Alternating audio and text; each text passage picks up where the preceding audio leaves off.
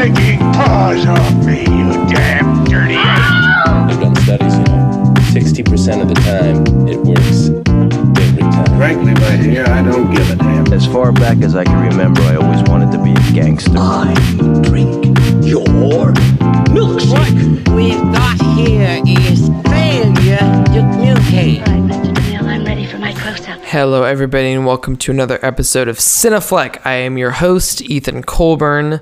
Welcome back. Welcome if this is your first time. Just thank you so much for listening. I really appreciate all my listeners. This is episode 49. I really can't believe we made it this far. Next episode is episode 50. We're going to be doing something really fun for that. I brought Carson Runquist on for our climax episode.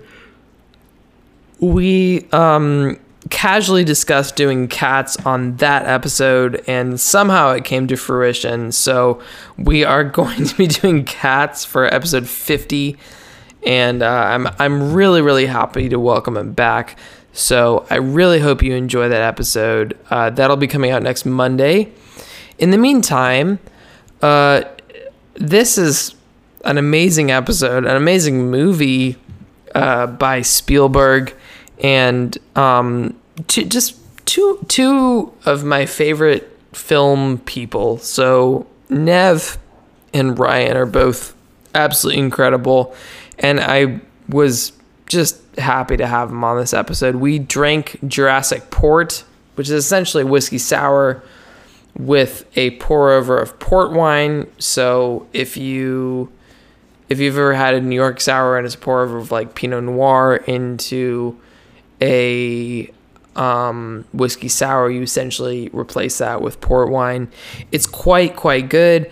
I have a recipe for that on my Instagram and Twitter, at CinefleckPod on Instagram and at Cinefleck on Twitter. I'm quite proud of the photo, honestly. I put some of my old dinosaur toys in the photo to make it look like it was actually in Jurassic Park and the drink was giant. I'm pretty proud of it, you guys. So I don't really need much more affirmation than the affirmation I've already gotten. But if you want to check it out, just please comment on that on Instagram and Twitter. And for the record, I do love to hear from you guys from time to time. So it makes me really happy to just hear where you guys are up to. So please DM me anytime.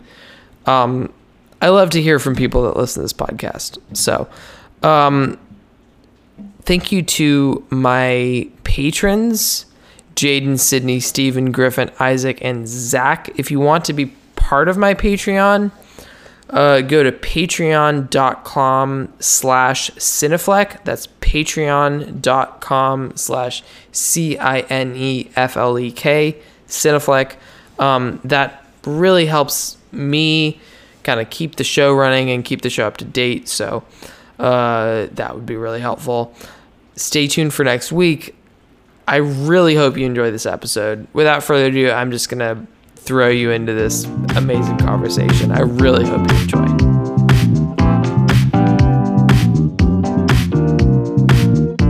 All right, Nev, Ryan, welcome to the podcast, you two. Hello. Good to be back. Thanks for having me. It's great to have you back, Ryan. It's great to have you on, Nev, finally, to talk about Jurassic Park. We ignored the will of the people. The people voted for Dark Knight, and then we overruled them.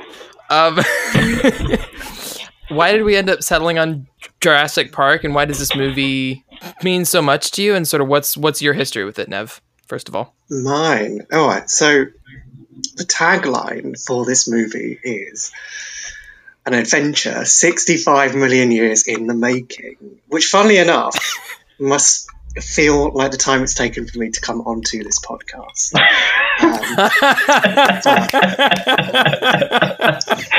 It is genuinely really great to be here. So thank you so much. It's so good to have you, man. Having me on.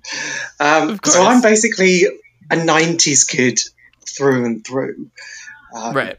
And I grew up kind of permeated in all things American culture, watching practically every blockbuster released, from Batman to Terminator to Independence Day, Mummy.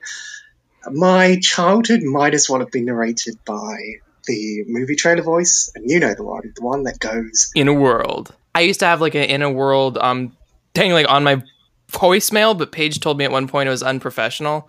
She was like, "You can't have people call." Like I had this whole thing where I did "In a World where Ethan Colbert is currently unavailable. You must make the decision." That would have been an amazing voicemail. It was. I had it for years. Yeah. Sorry. Continue. But I actually never saw Jurassic Park in the cinema. I rented it. Oh wow. Okay. On VHS. I think I was just far too young to watch it when it was originally released. But yes, I watched it on VHS. So for anybody born post 2000, VHS was a home video format that existed prior to DVDs. But honestly, the movie is such a wild ride. It's enthralling and thrilling, and I mean the visual effects are absolutely stunning. But growing up, I was massively into dinosaurs. I wasn't especially quizzed up on the names, but I think just the idea of them always fascinated me. I was always amazed by this giant skeleton of a Diplodocus at the National History Museum in London. Oh my god, that's so cool. And I think what this film does is it kind of takes the dinosaur concept and mashes it up with a theme park. Another thing that I absolutely love. And this film very much puts the theme in park. The way that it's kind of actualized and the kind of kitsch and novelty production design behind it. It's so great. Yeah, no, it's super fun. So I definitely caught the tail end of the VHS era. Ryan, were you? Because you're a couple younger than me, Ryan. Did you get VHS? Yeah, I definitely. You're 21 now? I'm 22. I'll be 23 in August. You're 22. Yeah, I'm turning 24 soon. So yeah. Okay, yeah. So I definitely I was definitely part of the VHS era when I was a kid. I remember explicitly watching The Lion King and Monsters Inc. were like the two big ones I had on VHS on repeat. And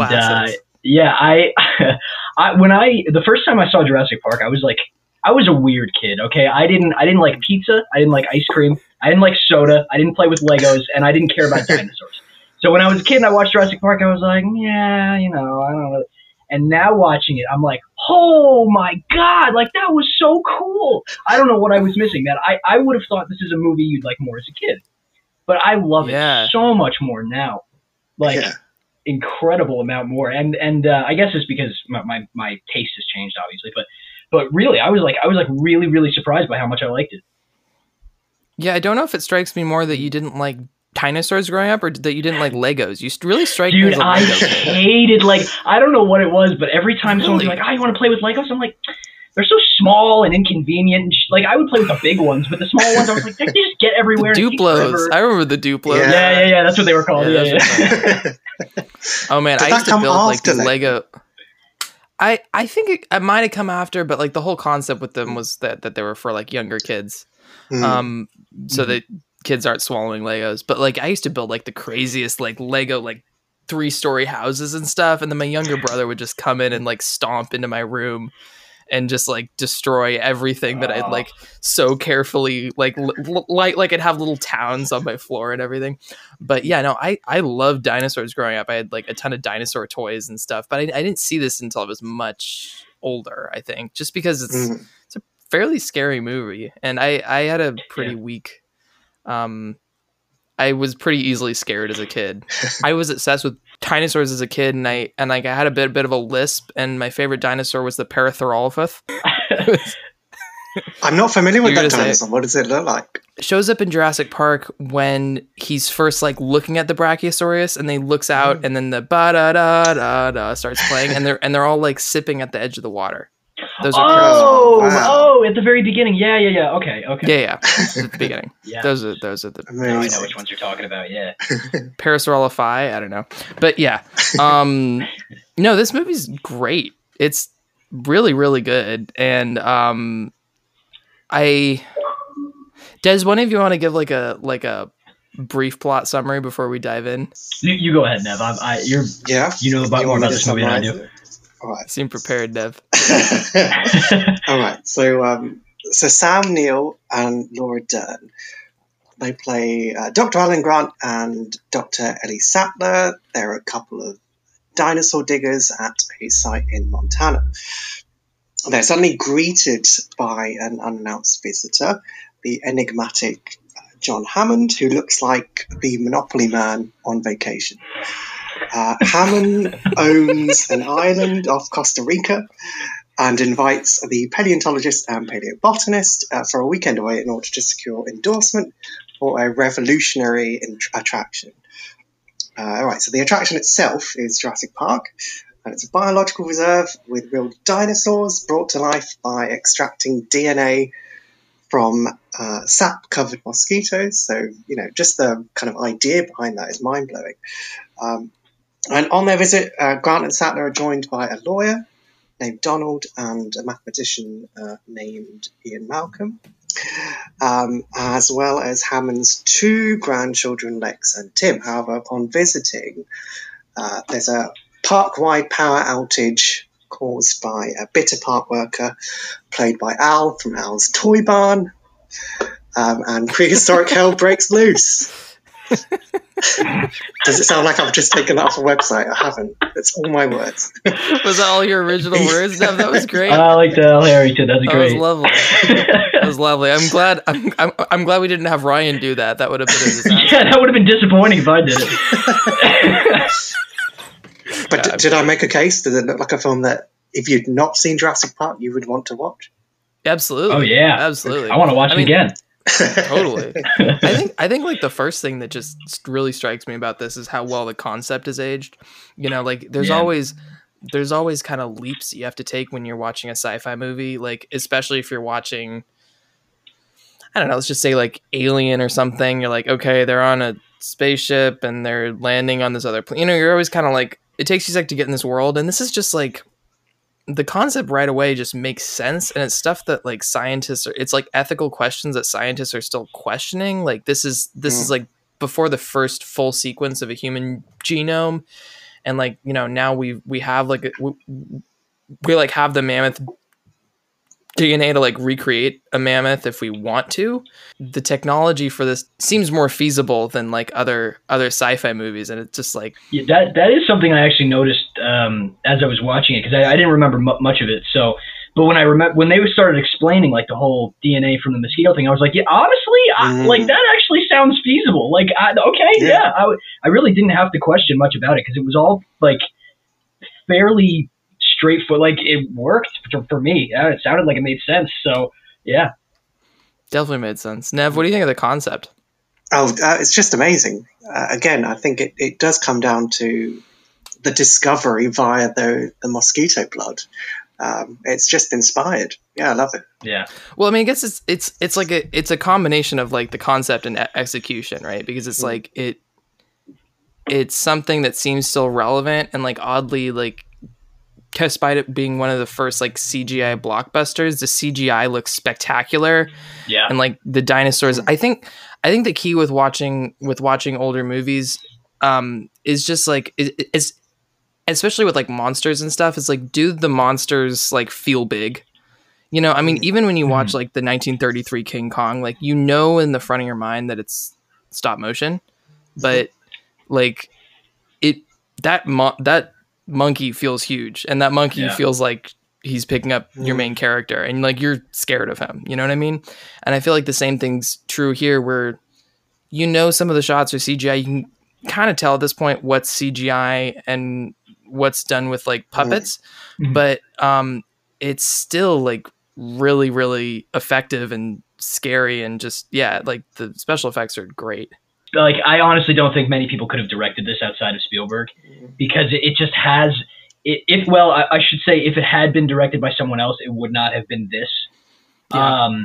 There's just like such a spectacle feel to it that really only Spielberg is able to pull off. And like, I think the decision of using puppets here and CGI here and, and all of those decisions, I think they made perfectly in the perfect scenarios that they did. And I don't think a lot of directors would have been able to accomplish that, even just that. And then being able to add like the adventurous kind of like, yet also, by the way, I just wanted to bring I don't remember this many people dying in this movie. There's a lot of death in this movie. There's a lot of like, death, yeah. Wow, I was watching this as a kid. I didn't remember that at all. But anyway, yeah, but like Spielberg is just able to pull it off in such like a perfect way that I really don't think it would have worked as well with anybody else, honestly. I think that's a really good point.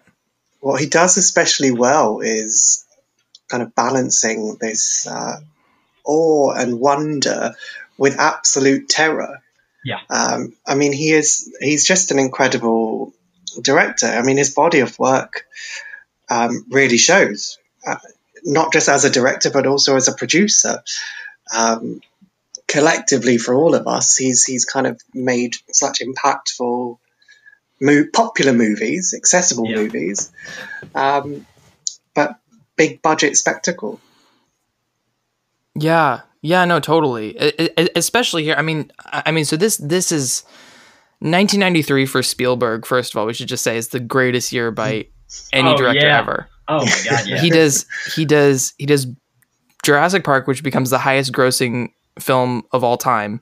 Yeah. And then in the winter, he drops Schindler's List and wins Best Picture. Like, you just can't get more successful.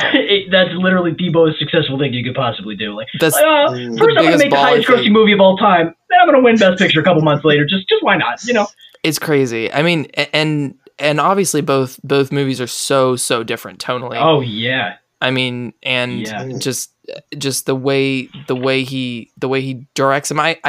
I sort of wanted to go back to what you were saying about like the spectacle. It's interesting how he often like chooses in this movie to he almost chooses spectacle over believability at moments, and you don't totally mind. Like, okay, for instance, like there's the famous shot of the T-Rex like roaring while the banner falls, dinosaurs once ruled the earth, you know, whatever. Like there's like all these moments that sort of are timed perfectly for the shot that don't feel real, but like I guess it, like at times I find myself almost rolling my eyes, but it's like Spielberg can pull it off because he's Spielberg. It makes you roll your eyes because it's like, well, this is clearly not something that would happen. Like the banner falls perfectly in front of the dinosaur, but you just don't care because it's like it looks so amazing, and it like it has that. It just gives you like the. I mean, it didn't give me actual chills, but it gives you like the chills effect where it's like, whoa, that is so like, whoa, that works so perfectly. The timing was so perfect, and you're like, you don't care if it's not believable. It's dinosaurs. Why not? You know, like it's fun. It's fun. You know, there were a lot of moments like that though. Definitely, yeah. I think the other moment like that was like the arm that was like, oh, thank God, his arm's on my shoulder. I was like, oh, it's a severed arm. And you're like, oh God. Yes. But how does the T-Rex get into that visitor center at the end? It was a raptor, I believe, but yeah, I don't know.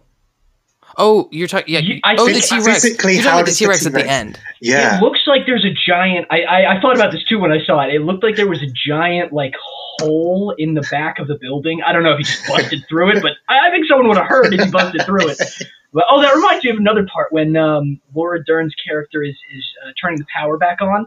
And then she's just doing it, and then she turns to the left, and it's like raptor, like right in her face, and she's like, "Ah!" I'm like, "Wait a minute, how long has that thing been there?" Like, it waited for her to turn the power back on. Yeah, exactly. They're intelligent creatures. Yeah, no, they are. Yeah.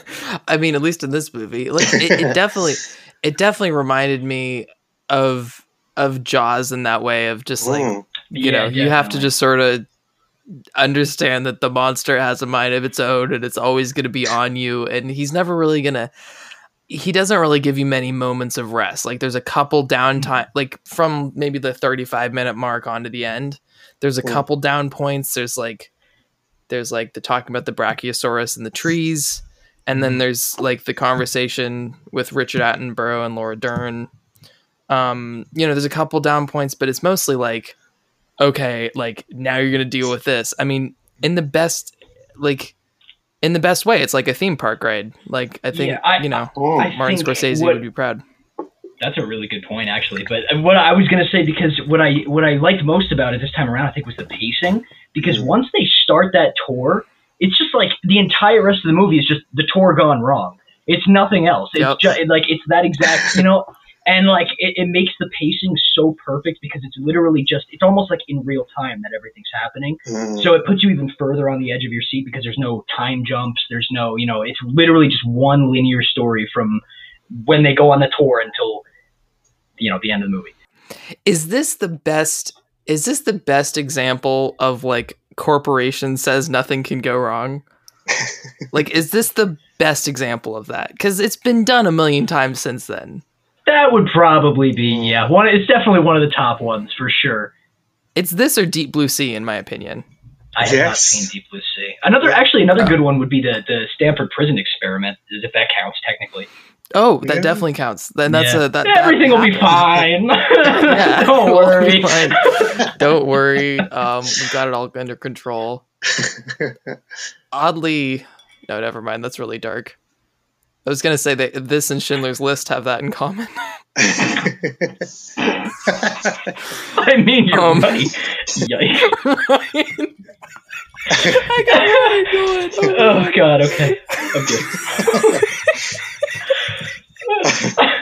It was cool seeing like the science at the time too. It was really cool. Like, I mean, I know that was part of the criticism with Jurassic World is that like, I mean, with Jurassic Park, like it was really a big deal that birds evolved from dinosaurs. Like that was a huge kind of new concept, and they were really implementing like cutting edge like scientific stuff into the movies. And like with Jurassic World, they kind of took the 90s science and re-up the CGI and whatever, but they didn't update the concepts. Like they probably should have put feathers like on the dinosaurs, like we know they all had them now, but they didn't really bother to update that. But it is cool to see. It really is like 90s technology, and like I love the part where like the car has a CD-ROM drive in it and everything. Like, this is so cool.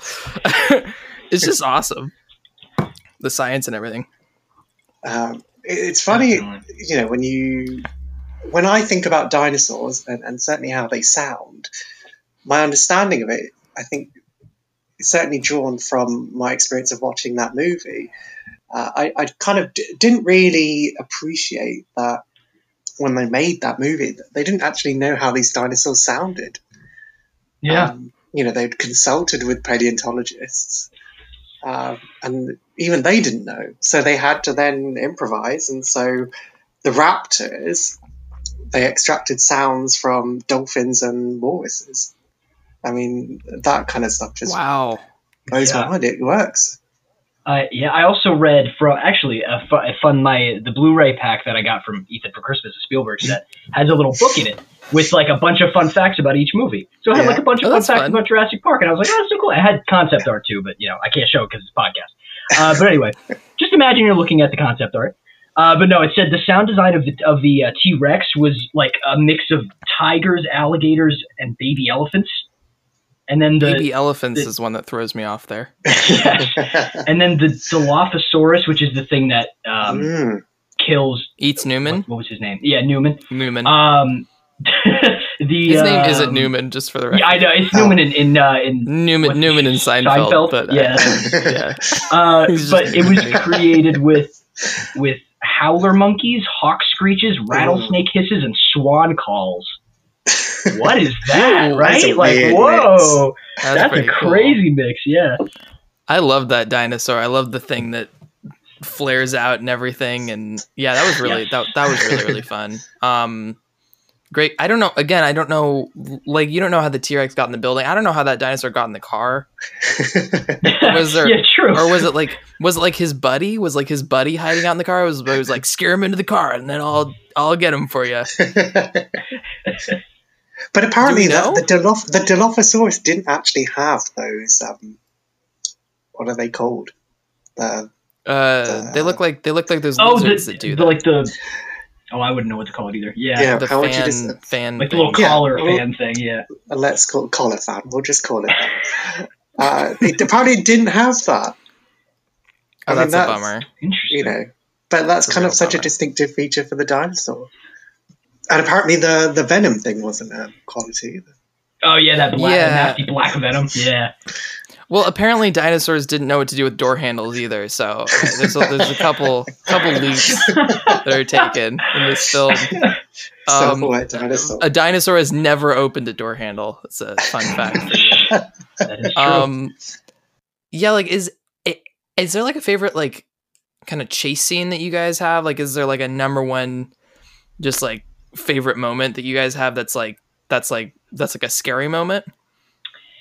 My answer is going to be cliche, but it's when the dinosaur or the T-Rex breaks through the glass of the top of the car and the kids are underneath the glass, like screaming for their lives. That actually had me like I was like, oh my god! And apparently the glass wasn't actually supposed to break, so their screams were genuine. And Spielberg was like, we're going to leave that in the movie because they were loud and like terrified screams. But I also really enjoyed the kitchen scene with the raptors. Yeah, in the kitchen, that was good too. Those were literally the two that I was going to mention. Nev. Oh, really? Oh, shit, I'm sorry. I thought you said No, it's all good. It's all good. We'll get into them. I mean, that whole T-Rex attack early on is... I mean, it's absolutely amazing how that whole sequence is staged. And again, when it comes down to the visual effects, I'm kind of mesmerized by, even to this day, how convincing it looks. You look at other movies that have used CGI, The Matrix being one of them, where their CGI is not aged well at all. That's a good point. But it came out like it is 6 years later too. Yeah, and it's terrifying, that sequence. The whole that's however many minutes it is. Yeah, I mean that's just one of the all-time moments where you just wish you could go back and see that in theaters in like opening weekend. Because it's literally, I mean, the crazy thing about that is it's literally like the first time it's the first time the audience is seeing a T-Rex on screen like that. I mean, it's the first time they're seeing Spielberg's T-Rex, I guess, but it's I mean, I think what modern blockbusters can really take from this in terms of believability and stuff is just that, like, if you use CGI sparingly, like, it can really, really be effective. Like, and it can be a lot more effective than if you plaster CGI all over the place. Like, Jurassic World is just, it's got a ton of CGI in it. Like, the whole world feels like it's like straight out of a computer. And this, and this really feels like you have dinosaurs interacting with the real world. The sparing use of CGI in this is really effective. Yeah, there's definitely such a thing as too much CGI for sure. And a good example is literally Jurassic World. I watched it a while ago. I don't really have any interest in going back, but I agree. Like, the amount of CGI that they used in this movie was just enough to the point where it didn't become like, well, that's clearly CGI. Like, but it also was used in a way that made it feel realistic, but also made it, what's the word I'm looking for? Believable? I guess it enhanced the believability because they use CGI so sparingly. Use it too much and it just becomes like a gag at some point. Like, it just becomes like, yeah, we get it. Like, it's a CGI dinosaur. But this movie did not have that problem, like, at all, which was interesting to see because, like Nev said, like, this movie came out almost 30 years ago now, right? And the CGI holds up better than some movies that came out 15 years ago, 10 years ago. So that's pretty impressive. That is very impressive. It is. Yeah. It is crazy. What really fascinated me, actually, when in terms of the making of the movie, is how they were initially going to go with stop motion animation for the dinosaurs. Really? But they... Wow. Old school. Spielberg actually was insistent on going into the kind of realms of CGI. And you can tell that it sort of paid off. There was something called Go Motion, which was a different kind of stop motion where they would use motion smoothing on the stop motion animation. Gotcha. But yeah, I think it was revolutionary at the time, the CGI that they were using. And apparently it was off the back of Terminator 2, another film that has incredible visual effects, and The Abyss, which I've not seen, but I've seen clips of The Abyss, and the visuals. Yeah, I need to watch The Abyss. Well. Yeah, I mean, I think the other the flip side of the CGI being used sparingly is just that the the puppetry is really good too. I mean, just like those up close shots of the dinosaur. Like there's one shot where when they're in the car, I think the dinosaur hasn't yet gotten into the roof. She's shining the flashlight outside. Dinosaur comes up and his pupil dilates when the light shines on him. I'm like, I don't even know how they did that. I don't even know how you get the pupil to that is true. Close up. That was crazy to me. That was crazy. And for the record, when she turned that flashlight on, I was like, I was screaming at my TV. I was like, what are you doing? Why would you turn the flashlight on? Like, what is that going to accomplish? Like, actually, what was her thinking there? Was exactly. she trying to like scare her off? Was he trying to scare the dinosaur off? Like, I don't know why you would do that. She literally was like, I'm going to shine this in the dinosaur's face and see what happens. Like, why? Are you kidding me? That was a little weird to me. I also have something to go off of what Nev said about the go motion thing. There is a line that was said in that little go motion meeting where the famous go motion animator, his name was Phil Tippett. He turned to Steven Spielberg after watching the CGI dinosaurs and said, "We're extinct." And then he literally wrote that into the script and had Jeff Goldblum say some kind of variation of it, which is interesting. Because they were like actually watching CGI before this was so limited, so like they were watching this and they were just like, holy crap, like this is like it was literally like an innovation that has just never seen the light of day before that, pretty much. Well, certainly not for sure. Yeah, for sure. And like also going off like the limitations of CGI. I mean like I saw a video a while ago from this CGI artist on YouTube explaining kind of how it was really, really effective to light the T-Rex kind of from behind in the rain, kind of semi-obscured, because it's just you don't need to make him as detailed and you're not as focused on the details. And so like that scene specifically, I mean, that really holds up. I mean, there's some CGI like early on in the movie where you're like raining too. Also helps. Yeah. It looks amazing. It looks amazing. Mm-hmm. And then also just knowing like, I mean, you never really want to have CGI interacting with human characters. I find that still doesn't look good. Like I find it still doesn't look good when like Thanos picks someone up. Like, I mean, I agree. Yeah. We had actually a lot of our teachers in film school were telling us, they told us stuff like, if you watch a movie with a lot of CGI, the best CGI is the stuff that's like hidden. Whether it's behind some kind of fog or whether it's like only seen like a little bit behind something, that's when it looks best, because you're hiding the imperfections of it. So you really only see like, and it looks great because it's like partly hidden. So when it comes to like Marvel movies and stuff, it's so blatant and in your face that you can see it. Like it's there. It's very clearly there. So obviously Spielberg was like, not only was he one of the first to use the CGI, he was also one of the first to use that tactic of like hiding it a little bit. You know, even in the shots, the wide shot, like at the very beginning with the, oh man, what was the name of that dinosaur with the long neck?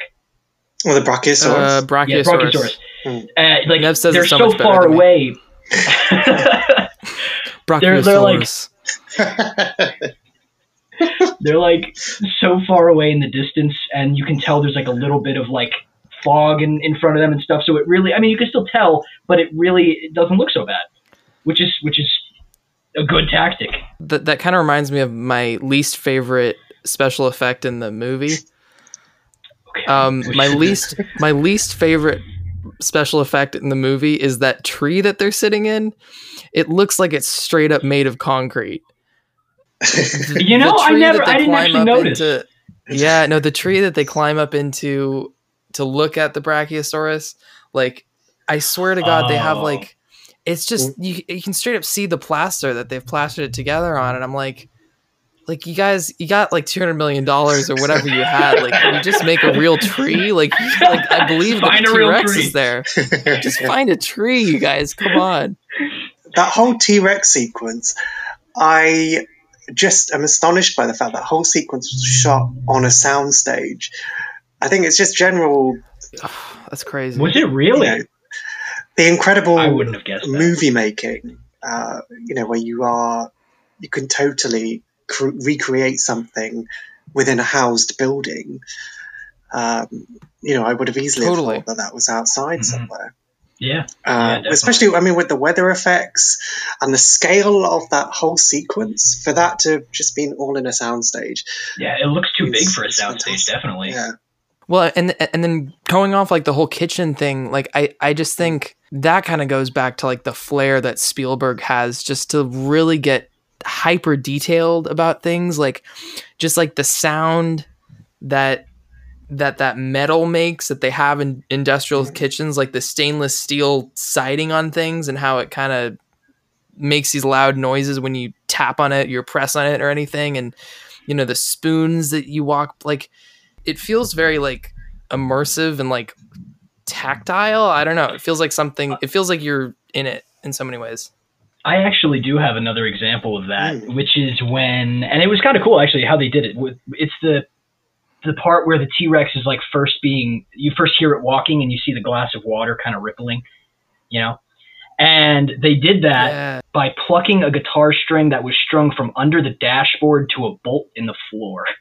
So they literally had a guitar string like attached from the floor to the car, and they were like plucking it to get the water to ripple. Wow. It's just the technicality behind creating that effect. I mean, they could have used computer wizardry to do something like that, but the practical element to that, I mean, you have to give them credit for it. Oh, yeah. Practical. I always applaud when a film chooses practical in any sense over CGI. Obviously, I like the CGI used here, but like in a general sense, going practical with small stuff like that instead of CGI, it makes a big difference, I think, honestly. No, totally. And like I think the other thing is that this movie goes to show you is like I'd say the CGI for the most part doesn't feel dated, but I mean can at times, and like the puppetry in it almost never feels dated. Like you believe that's like a dinosaur face up to them. So like if people were willing to use, you know, certain like dinosaur puppets from certain angles and stuff, that's also really effective. But yeah, I think the other thing about that scene, I know we keep talking about the scene, does like that lawyer character that gets destroyed in the bathroom, that has to be someone that Spielberg knew, right? Doesn't that? I would hope so. Doesn't that have to be some annoying executive or like some lawyer or just some like man in suit that he like got screwed over by at some point? I hope so. Right? I hope so. That'd be so funny. Like what was that guy's role? Like lawyer or something? Was he a lawyer? He was a lawyer. He was the lawyer who brought Jeff Goldblum's character onto the island, I think. Yeah. So that was really pretty much his only purpose. Yeah. No, that's why I think Spielberg had it out for someone. Do you guys know what a chaos theorist is? Because I don't. And that's the role of Jeff Goldblum's character. He's a mathematician and a chaos theorist.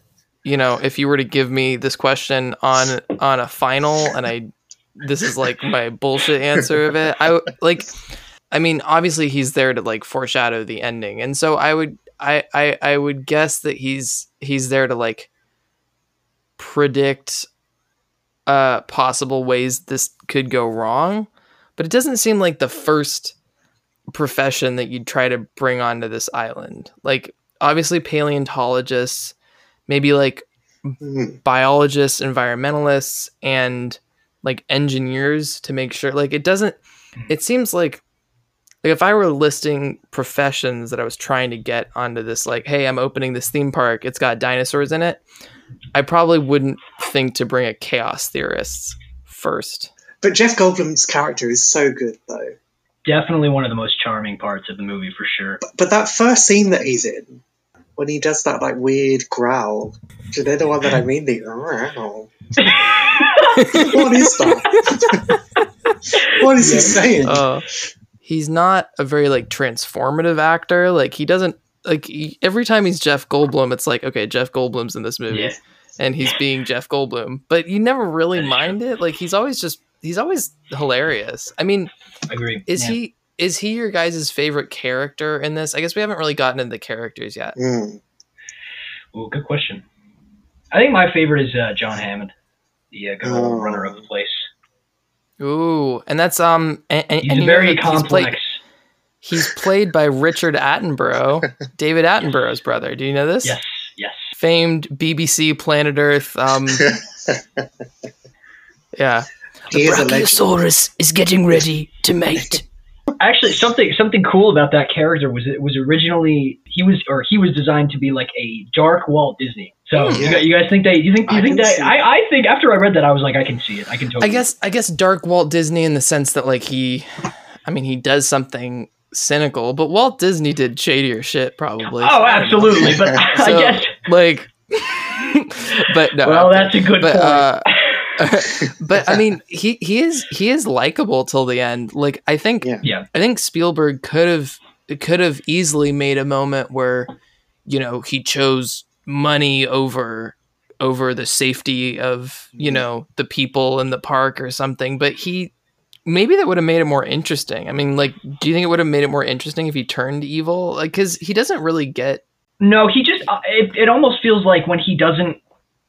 Like when things don't go his way, he just kind of like, oh, this sucks. Like he's not really like, oh, you know, like the real villain, like person villain. There's really no person villain, but the person villain, if anything, would be Newman. Yes, Newman. If anybody, because he's actually Attenborough's son in the movie, right? Or is that just a side comment? Because he calls him dad at one point.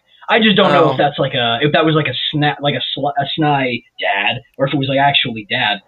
I don't know. He does call him dad. I think that was sort of like an offhand comment, because otherwise I think he'd have a relationship with the kids. Didn't even think about that. You're right. You're totally right. His like niece and nephew. You can rewrite about that. Yes. the film. It's fine. But yeah, because I liked Attenborough's character so much, because he was almost like, at the beginning, he's like this big, like, grand guy, and we created this whole Jurassic Park thing, and by the end, he's like, oops, you know, like, do that. Like, so it's you know, you almost feel bad for him, because he's worked so hard for this, and then it just falls apart.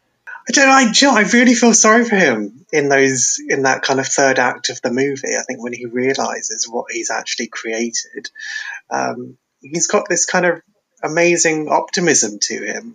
I mean, yeah, there is that kind of capitalist greed part of him, but I think there's a lot of pride there, and I think he genuinely does care.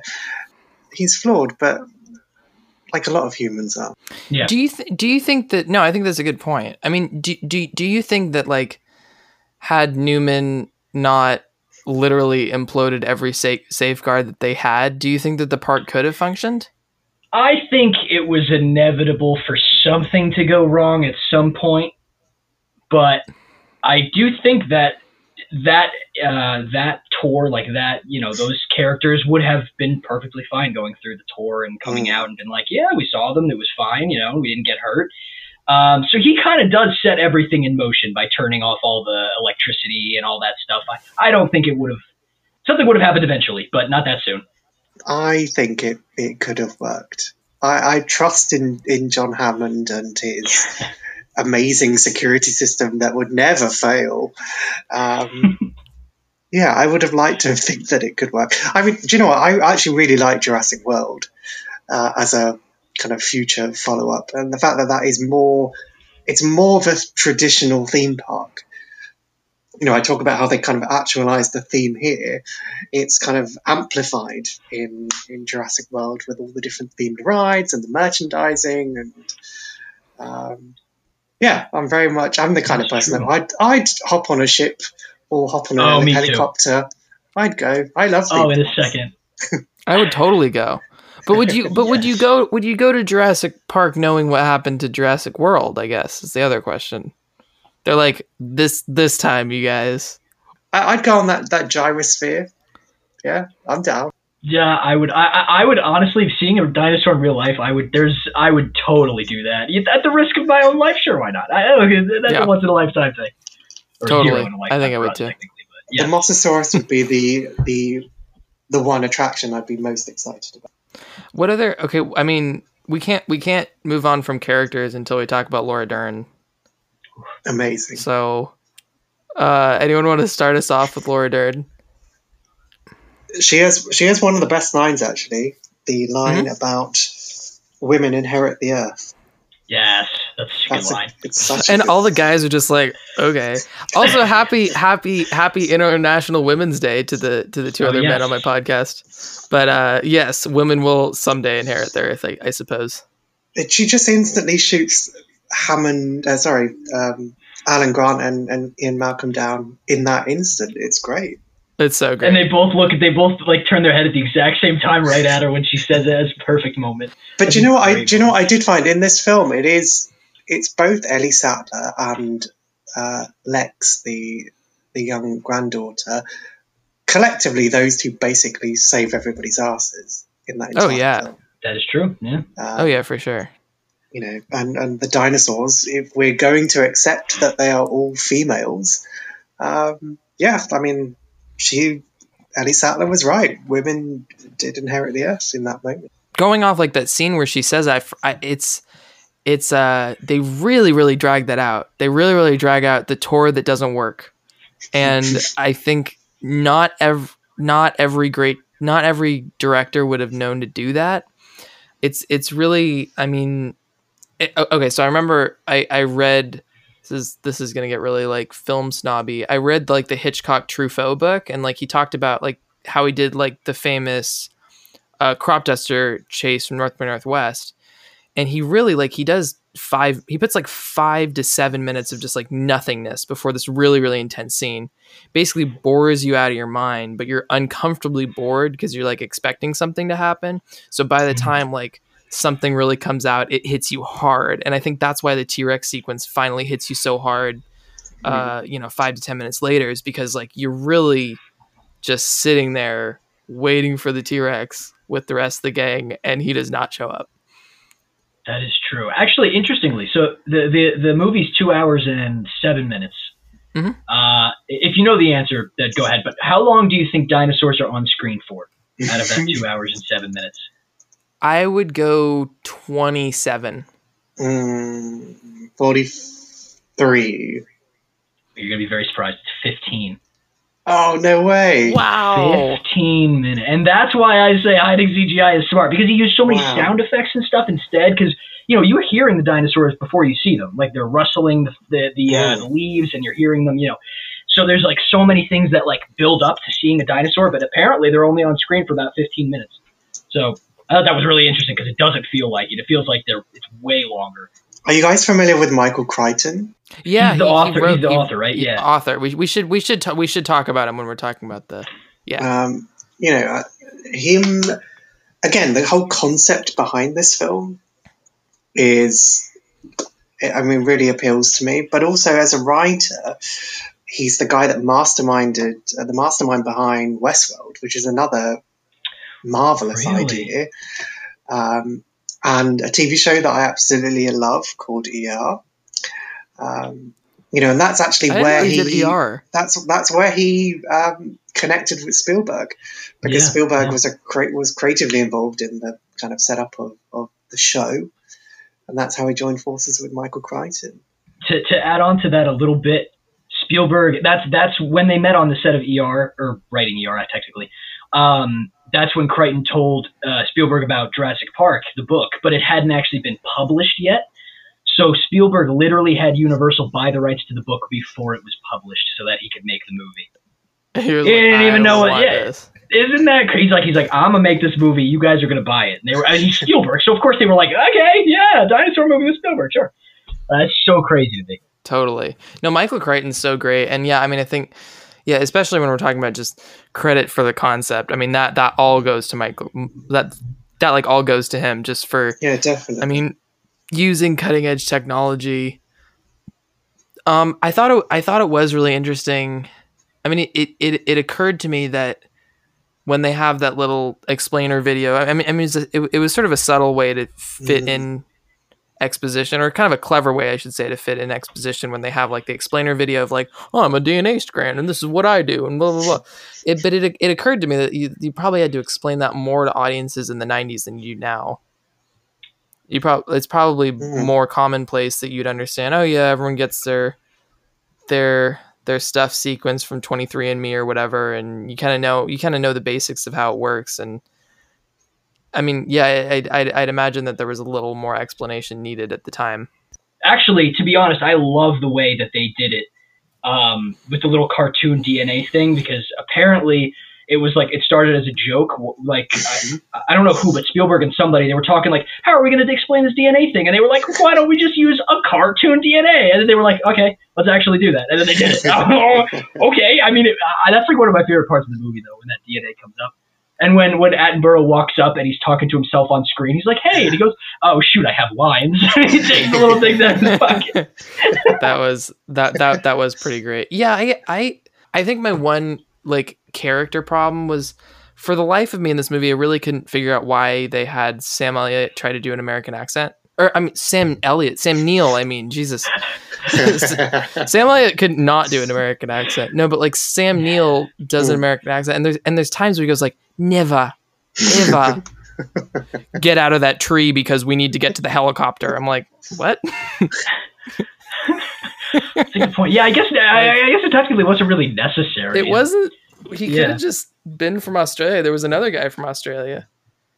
That is true. Australia. I suppose from the UK, in terms of my own listening, I didn't really notice a change in accent. But I mean, I didn't notice it too much either. But it's interesting. I believe it's there, but I did not. I didn't hear anything. I thought his character arc was really nice to me. Yeah, and he was originally supposed to be played, or not supposed to be, but the role was offered to Harrison Ford first. I could see that. Mm-hmm. I was going to say, but apparently after Harrison Ford saw the movie, he said he's glad that he didn't do it. It's just not a movie that he would have. That could just be Harrison Ford, though, because it's a very Harrison Ford thing to say. But also, I think Sam Neill was perfect in the role. I think he pulled it off probably better than. I could totally see Harrison Ford there, but I like the way Sam Neill played it. On top of Sam Neill almost being Harrison Ford, Jeff Goldblum was almost Jim Carrey, which I could not see. I'm not gonna lie, I can't see that. That would have thrown off. I think the tone a little bit. This would have been okay. So Jim Carrey's big year was 1995. So this is like In Living Color Jim Carrey. Was that pre-Mask? Oh yeah, I guess so. Yeah, Mask was Mask, Dumb and Dumber. Mask, Dumb and Dumber, and Ace Ventura were all the same year. I think it was 94. Wow, actually. Were they really? Oh my gosh, yeah, that's it was crazy. a huge year for him. So Liar Liar must be just after. Oh, I love Liar Liar. Oh my god. Liar Liar was 97 or so. No, Liar Liar was the top movie at the box office the day I was born. I looked that up recently. Oh wow! Oh really? That's awesome. So there you go. Wow. He wouldn't have been trying to be subtle here at all. This isn't like late 90s, early 2000s Jim Carrey where he's learned to be subtle. This would be like balls to the wall, like Fire Marshal Bill Jim Carrey. Wait, what's a Jeff Goldblum line in this? Just one random one. Oh, I want to try to Jim Carrey-ize it. Just because you can doesn't mean you should, or do you want to do something more like comedic? Just because you can, it doesn't mean you should. Like, no thank you, I don't want that in this movie. That was great. And you could just imagine his like very expressive body language. Yeah, exactly, yes. But Jeff Goldblum's like so sensual. I mean, like that shot where he's just like leaning back, like shirtless, like it's coming, but I'm just like, wow, I forgot how powerful that is. Literally, just like a shirtless, injured Jeff Goldblum. He literally spends most of the movie just injured, shirtless, sitting there, like looking like a '90s hunk for the rest of the fucking crowd. Like, whoa, Jeff Goldblum shirtless, and it works. What other kind of like weird bug-eyed looking guy can be that like sexy? I don't know how he does it. I don't know where Jeff Goldblum's sex appeal comes from, but I think it's just like pure charisma. It very well could be. His charisma is like so charismatic, out of this world. Yeah, I don't think he looks like significantly better than Steve Buscemi, and I think most people would say. Wait, really? I don't know if I would go that far. Steve, look, I love Steve Buscemi, but that dude looks like, I mean, I don't know. He was better looking when he was younger, but like... I was just kind of thinking of another awkward actor. Yeah, maybe not. Yeah. Oh, you guys, like, I don't know. I have to like make note about score because I always feel like I forget to talk about score until the end. But Yeah. is this John Williams' best? Oof. That's a question. I mean, I'm biased, so I would say yes, but It's definitely top 3. I don't think I can put it above Star Wars. yeah. Personally, It's hard- but it it's is hard one to of his put best, it- definitely. It's hard to put it above Star Wars, at least in terms of how iconic it is, because Star Wars is so iconic. But it's like, I mean, I guess the tough thing with film scores is you have to separate like how iconic the film score is itself from how good the music is, because I don't think it's by chance that so many of the film scores that we listen to are from great movies, because it brings us back to watching the movie. So I almost think that's better tonally, but I think beyond that main theme, maybe Star Wars goes deeper because there's so many other themes. I don't know. I think there's definitely more to the Jurassic Park theme. There's more to it, and it's definitely much more uplifting for sure. I think it's more fun to listen to, definitely. What other scores has John Williams done? I know he's done like a 1,000, but those are like 2 of his main ones, right? Indiana Jones. I have never seen Superman actually, so Superman's great. Jaws, Indiana Jones, obviously. oh yeah, Indiana Jones. Schindler's List from the same year. That's not a score I could listen to very often. That's a sad. Oh score. yeah. Yeah. Honestly, bad movie, but like Star Wars Episode 1 score is amazing. That's a great score. Great score. Oh my god, the choir and everything. Great score. I mean, a lot of Spielberg movies. I'm sure he did. I'm sure he did Close Encounters, but I can't place the two. He did E.T., right? Yeah. He did okay, E.T. E.T.'s a great one. That is a great score. Wow, jeez, what a guy. What a guy, John Williams. Well, his music is just so iconic. I mean, it is. I suppose now the kind of movie canvas is scored by the likes of Hans Zimmer and James Newton Howard and Michael Giacchino. But there's something really timeless about John Williams' music. Yeah, it's very classic, yeah.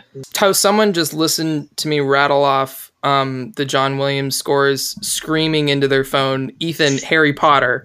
Yes, of course. Like someone had to have just been like, you guys. Like, Harry Potter! You didn't say Harry Potter! But yeah, I mean, that was a great one too, obviously. Yes. That is iconic. Honestly, Catch Me If You Can is pretty great too. Yeah, I can imagine that. I can score. imagine the title sequence in my head. That's just such an underrated movie too. Oh my god. That's a fun movie, yeah. It's a really fun movie. Yeah, no, John Williams is great. And like the one part where like the T-Rex comes in and eats the velociraptors, that was my one time I thought the score was slightly misplaced, because T-Rex comes in, grabs the velociraptor, and like big like heroic music starts playing. And I'm like, as a viewer, I'm still scared of the T-Rex. So it's like it's like terror music, and then all of a sudden it's like da da da da da da da da. You know, T-Rex is coming in to save the day, and I'm like, I don't think this is over. Like that doesn't. That's actually one of my biggest gripes. One of my only gripes, honestly, with this movie is just that when the T-Rex comes in, the music is almost leading the audience to like he's saving the day, but it's like he killed like 3 other people though. Like he's more dangerous than they are technically. I mean, maybe not directly, but like, you know, I would still be terrified. Like I wouldn't be like, yay. I'd be like, no, I can get away while he's distracted. Like, geez. I'd also say like had that music cue not come in, I would have still been terrified in that scene that he would have eaten one of the people on their way out. Yeah, I think definitely the score is kind of leading the audience more than the visuals are in that scene. I just can't get over how good that theme is, though. You know, even when the helicopter's flying to the island, when that score kicks in, it really is so impactful. And even in Jurassic World, where Michael Giacchino takes that John Williams score and manages to expand on it really, really well, and it still has has such a timeless quality. Anything else we should touch on? All right, so here's one. This one was really surprising. So the first time Jurassic Park was televised nationally, it was watched by 68.12 million people, which gave NBC a 36% share of every viewer that night. 36%. That's crazy. That is ridiculous. That's also well into like the cable days. Like, you know, cable's out in the 90s, so you don't quite get the same. That's way more than the Super Bowl gets these days. That's crazy. I think it was 95 it was first televised, so yeah, pretty interesting. Jurassic Park is such a good example of vertical integration in the sense that Universal's parent company, who I think is currently Comcast, but they obviously they own the television network, they own the theme parks, they have a music label. You know, they can hit all these different markets with all the different products and merchandising, and then they can screen the movie as well exclusively. That's so true. This one movie made Universal so I hadn't really thought about that. This literally got Universal in every single facet of their like business, really. Wow. Yeah. Especially when you think about like the spin-offs. I mean, Jurassic World would not have made all this money if Jurassic Park wasn't so iconic. Definitely. I hate Comcast, but that's for another time. I really they're like one of my least favorite companies in the whole world. Yeah, understandably. They're like, yeah. What else do I have here? Let's see. Okay, this one's fun. On set, Spielberg would make dinosaur sounds during scenes where there would be dinosaur sounds, which made it harder for the actors because they thought it was funny. Why would you do... Okay, I love Spielberg, but why on earth would you do that? Like, I just imagine him going, okay, rawr! And they're just like, oh my god. Yeah, because he was doing it in the scene where the caster stood next to the raptor enclosure and they feed a goat into the enclosure, and so they can't see the raptors. But I think it's some kind of inspired move by Spielberg to try and motivate the actors to try and mold their performance. But at the same time, it's just really wacky. Really is. This reminds me of a conversation that you and I had yesterday, Nev. Like, how would you roar in a British accent and make it scary? Because roar is not very scary. Be raw. Raw. Okay. So you gotta go deeper and raw. Okay, that is kind of scary. Okay, because roar is not. You gotta get the rasp. That's how I imagine British people roar. I think if a toddler went to do that, it probably would sound like. Yours sounds much better. We can work on it. I can train you. That was the first thing I learned to say in a British accent was "Roar, I'm a dinosaur." I mean, it does sound like a British accent. It also sounds like an American doing a British accent. So it does it. But we can work on it. I will work on my British accent right now. But do you ever find that when for the rest of the podcast, when British people try to do American accents, can you find the flaws in it? You try. Me try to do an American accent. Yeah. Yeah. Okay. Yeah. Yeah. All right. Gonna try not to be embarrassed. Can I have a water, please? What? That was really good. That was really good. But would you believe that sounds like an American accent? If you were telling me to do dialect, I'd fail miserably. No, that was actually good. Southern accent? That was really good. I shouldn't really. No, I can't. I was trying to mold it around something like Frank Underwood and how he speaks. Frank Underwood of House of Lies. Is it House of Lies? House of Cards. That was quite lovely. House of Cards. Yeah. House of Cards. Do you know, anytime I try and do an American accent in front of some of my friends, they tell me to stop. But I just do it to wind them up. I feel like I can do a decent British accent once I like really get into it, but it takes a while to like where it comes out naturally, where you can kind of like speak without it being like I'm thinking of every sound that I'm making. But I mean, I think part of it's the context, right? Because if you're going around like the US just being like, can I have a water, please? Like, which by the way sounded worse than your accent. Like like if you did that, people would just be like, okay, like I don't know, like they wouldn't be thinking much about it because they don't know the context that you're British. Like I went to this St. Patrick's Day and party in Paris with a bunch of my British friends and just did a British accent the whole time, and no one picked up on it. It was really funny until I just stopped and everyone was like, what the fuck?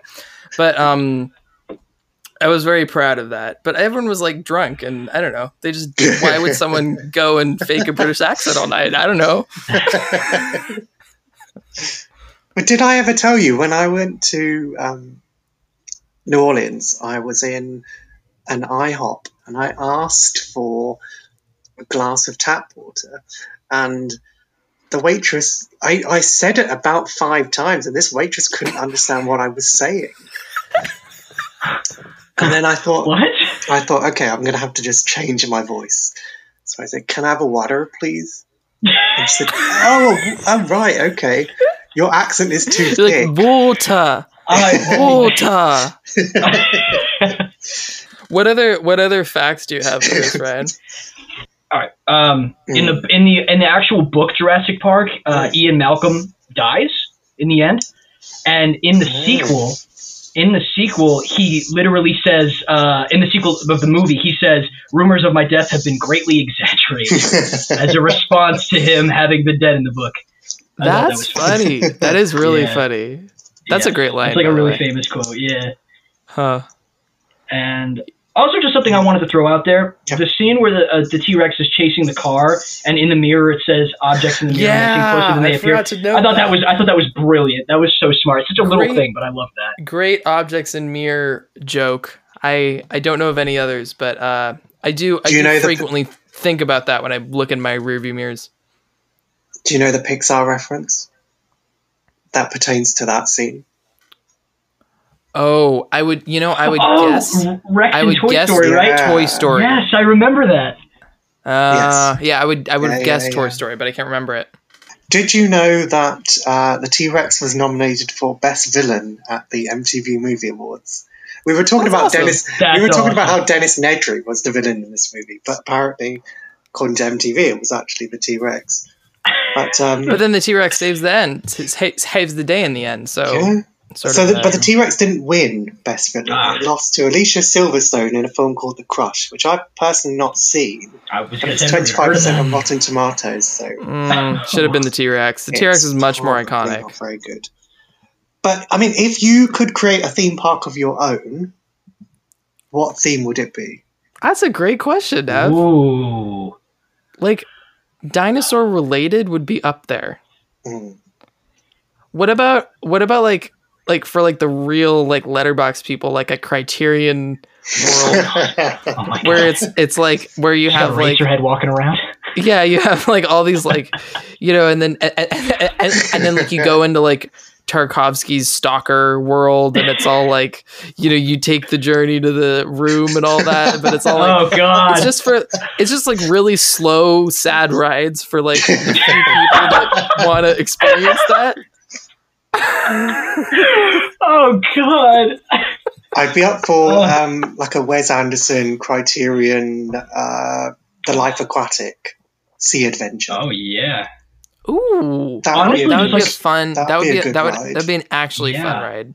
I was thinking like Harold Grand and Maude. Budapest. You could do the ski lift thing. You could actually do a lot with Wes Anderson's movies at a theme park. Wes Anderson theme park would have been fun. In Paris, there was like an art exhibition. I don't know if it was by Banksy or something, but it was someone famous, I think, that did Dismal Land, which is like this like sad take on Disneyland, and it was all like everything was like falling apart and like rotting and disgusting, and you could actually go to this place. But it was like the semester before I ended up in Paris. I didn't get to check it out. Yeah, what would be your theme park, Nev? And Ryan? Mine would probably be something to do with board games, actually. The Simpsons did a Treehouse of Horror episode where they brought board games to life. But I think if you look at like something like Jumanji, that in itself is a game that's brought to life that's a little bit terrifying. That would be a cool ride. You could have, a a battleship themed ride. I mean, I think there's a lot of possibilities. Hasbro would want to jump in, I'm sure, on funding a lot of it. Don't know. It could maybe be a future John Hammond making a board game around theme parks. Well, the other way around. No, that would be fascinating. I don't know how you awesome, do. Yeah, no, that would be really fun. Like it would be cool if you somehow made them interactive as well. I don't know how you'd quite do that. Yeah. But, that or like a murder mystery for Clue. Yeah, Clue. I was just thinking about Clue. Yeah. That'd be fun. What about you, Ryan? What would you pick? What would you do? Oh man, I don't know. If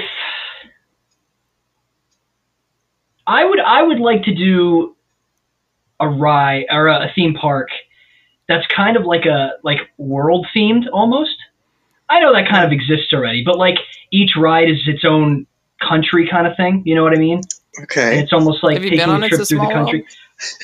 Well, yes, but like I'm talking about like actual like yeah, I don't know. You know what I mean? Like each ride is its own full country experience, kind of giving you an idea of what countries are like. Because I personally have the only time I've ever been out of the country was to go to Aruba, which is like out of the country, but also it's like an island. It's not really like a country. So I've never really been to an actual country. So I feel like that's a cool alternative if people aren't able to, that kind of thing. Cool to give you some sense of what the country's like, And that would be your cool. ticket could be like a passport, and you go around with your passport and you get stamped to all the rides. Oh my god! Yeah, you're so good at this now. Wow. That would be really cool. That would be really cool. Shall we go to business? Honestly, I've been thinking more about like what the Ingmar Bergman section of the Criterion theme park would be like, where you just have like characters from his movies like saying really dark things in Swedish and just going like, like the grandma looks up and just like, just like starts like speaking Swedish. You're like, oh my god, just like pondering life and death. They're all like these really boring animatronics that are just sitting in chairs, kind of thinking about things. I think that'd be pretty funny. Definitely something to think about. Yeah. Yeah. All right, you guys. Well, to wrap things up, I usually have guests say a quote that they like in character. Nev, given how prepared you were for the intro, I'm assuming you gave this some thought. No, I'd like to say I did, but I haven't. I've only got one John Hammond line, and it is just one word only. Go for it. All right. Okay. Damn! That is Oh, that was just lovely. him saying that. Yes. Hey, that scene makes me laugh every time. That was lovely. That was lovely. Ryan, I don't know how you're gonna. I got a John Hammond quote. Your last two were fire. This one, honestly, this isn't like a popular quote or anything. It's just a random quote that I heard, and I was like, that's funny. I'm gonna write that down. So it's a Richard Attenborough quote. I don't believe it. I don't believe it. You were meant to come down here and defend me against these characters, and the only one I've got on my side is a blood-sucking liar! That was lovely. That was lovely. I tried a British accent again. I don't think it went well, but I tried it. No, that was pretty good. I mean, Nev can give the final judgment on it, but I thought it was pretty good. I'll give it a 6. I'll take it. Well, you guys, this was super fun. Thank you both for coming on. Nev, we'll have to do something with you again. Ryan, you are a regular at this point. Yeah, I love that. An honor to have you. All right, you guys. Thank you so much. Thank you. Anytime.